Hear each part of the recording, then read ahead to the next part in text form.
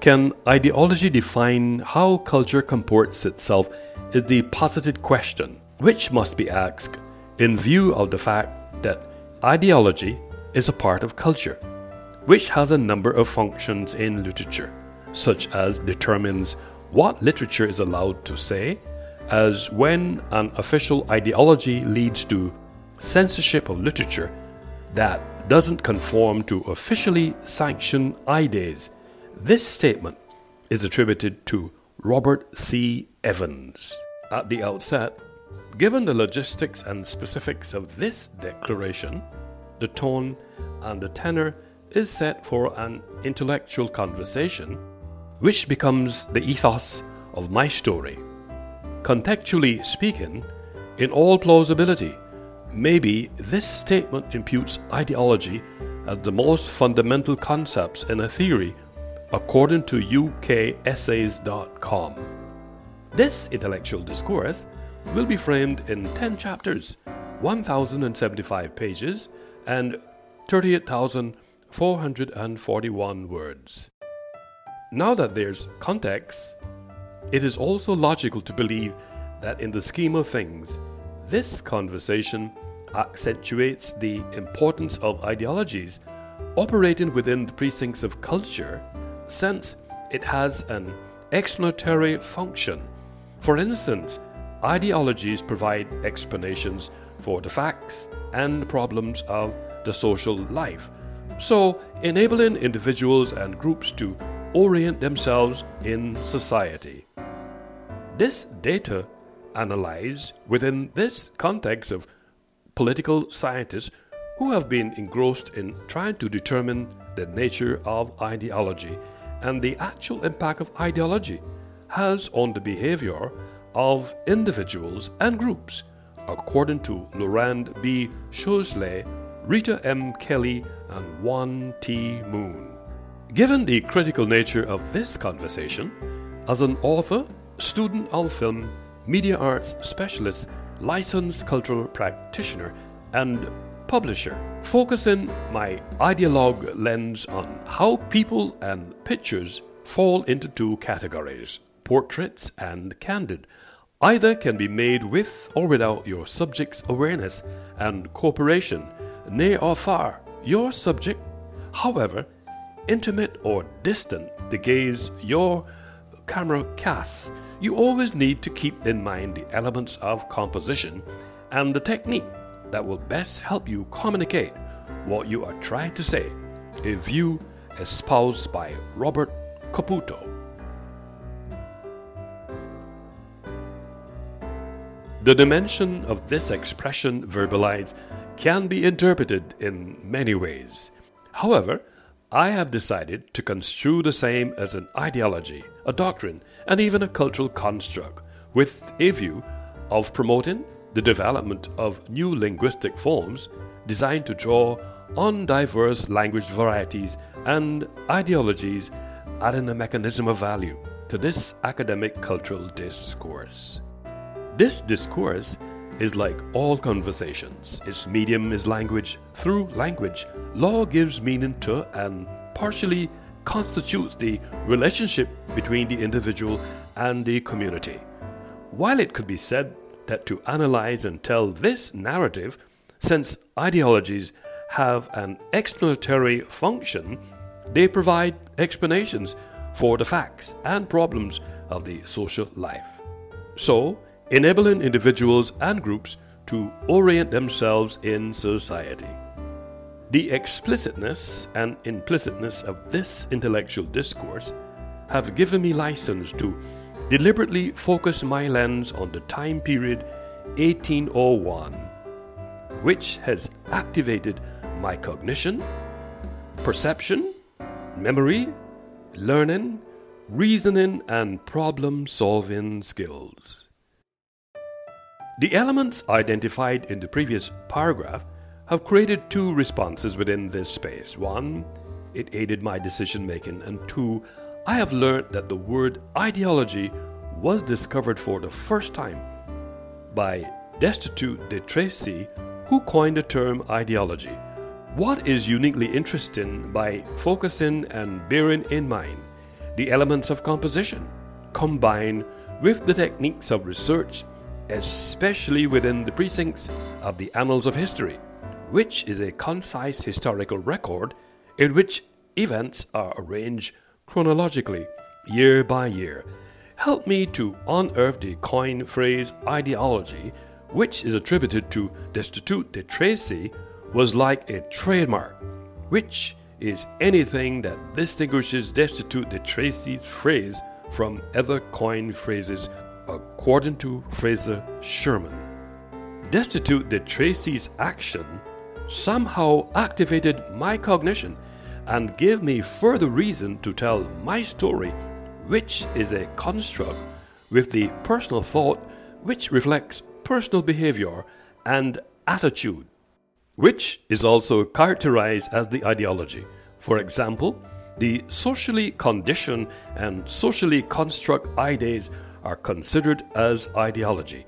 That's why, in this critical discourse, the posited question, can ideology define how culture comports itself, was analyzed and became a methodology which enabled a vigorous assessment of what is meant when language is used to describe and explain.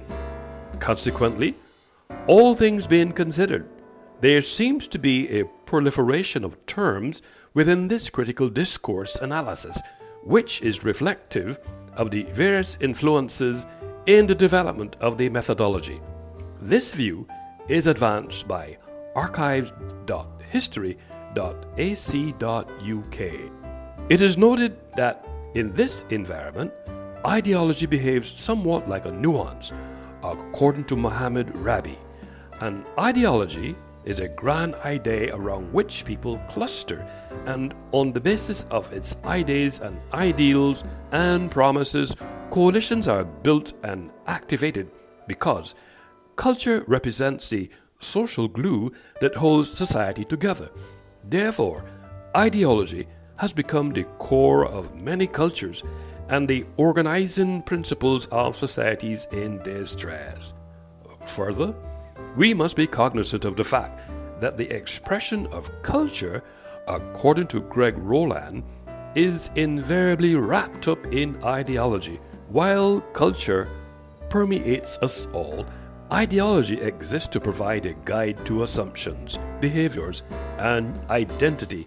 That's an inevitable outcome when culture develops in a commercial society.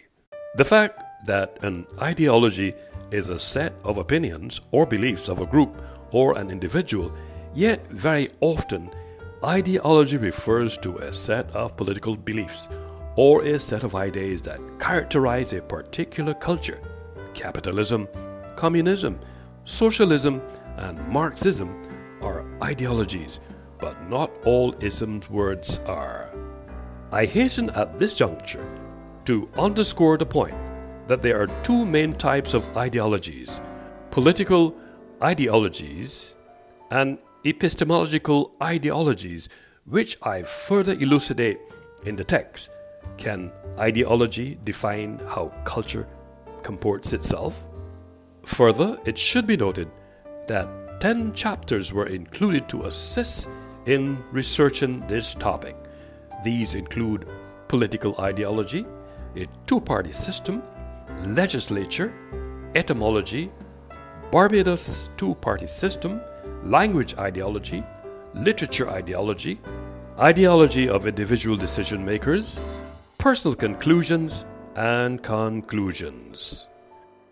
Political ideologies are a set of ethical ideas about how a country should be run.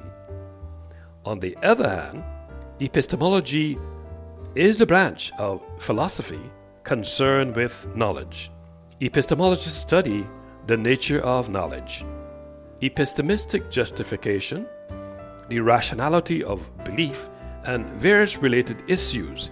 Epistemology is considered one of the four main branches of philosophy, along with ethics, logic, and metaphysics. Although political culture is shared norms and beliefs about how citizens and government relate to each other. Correspondingly, Political ideology is a more or less coherent and integrated set of beliefs about politics. Perhaps this line of reasoning gives leverage for ideology and political parties. Since they have one common thread running through them, they attract global citizens.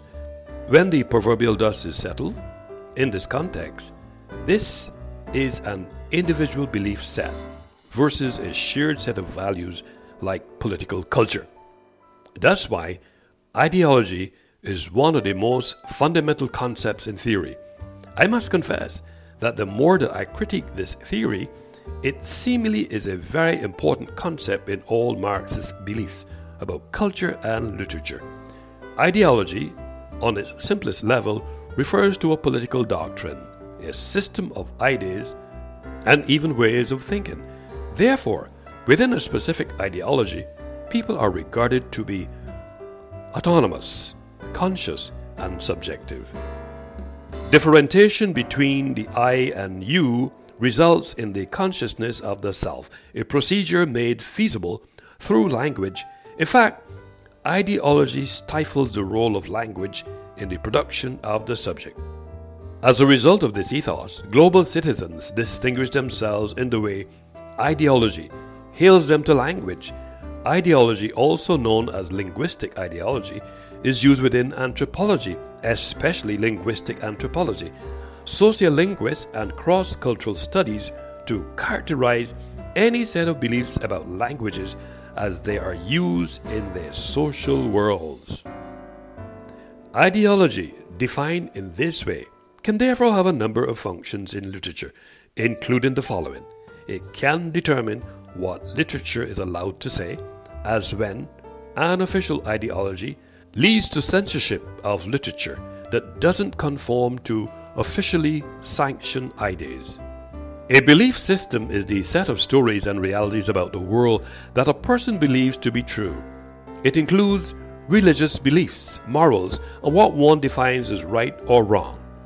Ideologies refer to the political, social, and economic ideas that help to define a particular group of people. I suppose that since ideologies are defined as basic shared systems of social cognitions of groups, therefore it is logical to think that the overall strategy of ideological discourse is the enhancement of our good things and their bad things, and the mitigation of our bad things and their good things at all levels of discourse. Structure invariably is the so-called ideological square. What was uniquely interesting in this story, that political scientists have been engrossed in trying to determine the nature of ideology and the actual impact ideology has on the behavior of individuals and groups, according to Loran B. Shosley, Rita M. Kelly, and Wan T. Moon. Therefore, when the proverbial dust was settled and the posited question was asked, can ideology define how culture comports itself, was answered explicitly and implicitly, because ideology is like all conversations. Its medium is language, and ideologies refer to the political, social, and economic ideas that help to define a particular group of people. In closing, ideology is a part of culture, and according to Robert C. Evans, which has a number of functions in literature, such as determines what literature is allowed to say, as when an official ideology leads to censorship of literature that doesn't conform to officially sanctioned ideas.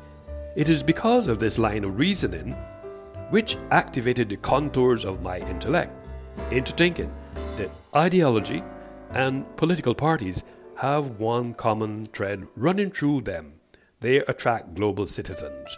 Moreover, according to Greg Rowland, culture and ideology influence the way we behave. Therefore, the expression of culture is invariably wrapped up in ideology. While culture permeates us all, Ideology exists to provide a guide to assumptions, behaviors, and identity. That's an inevitable outcome when culture develops in a commercial society. I have concluded that ideology can define how culture comports itself was not only an intellectual discourse, but a practitioner comporting themselves as an ideologue who captured, ventilated in 10 chapters, 1,075 pages, 38,441 words, and framed in ISBN 978-976-9657984 that ideology can define how culture comports itself.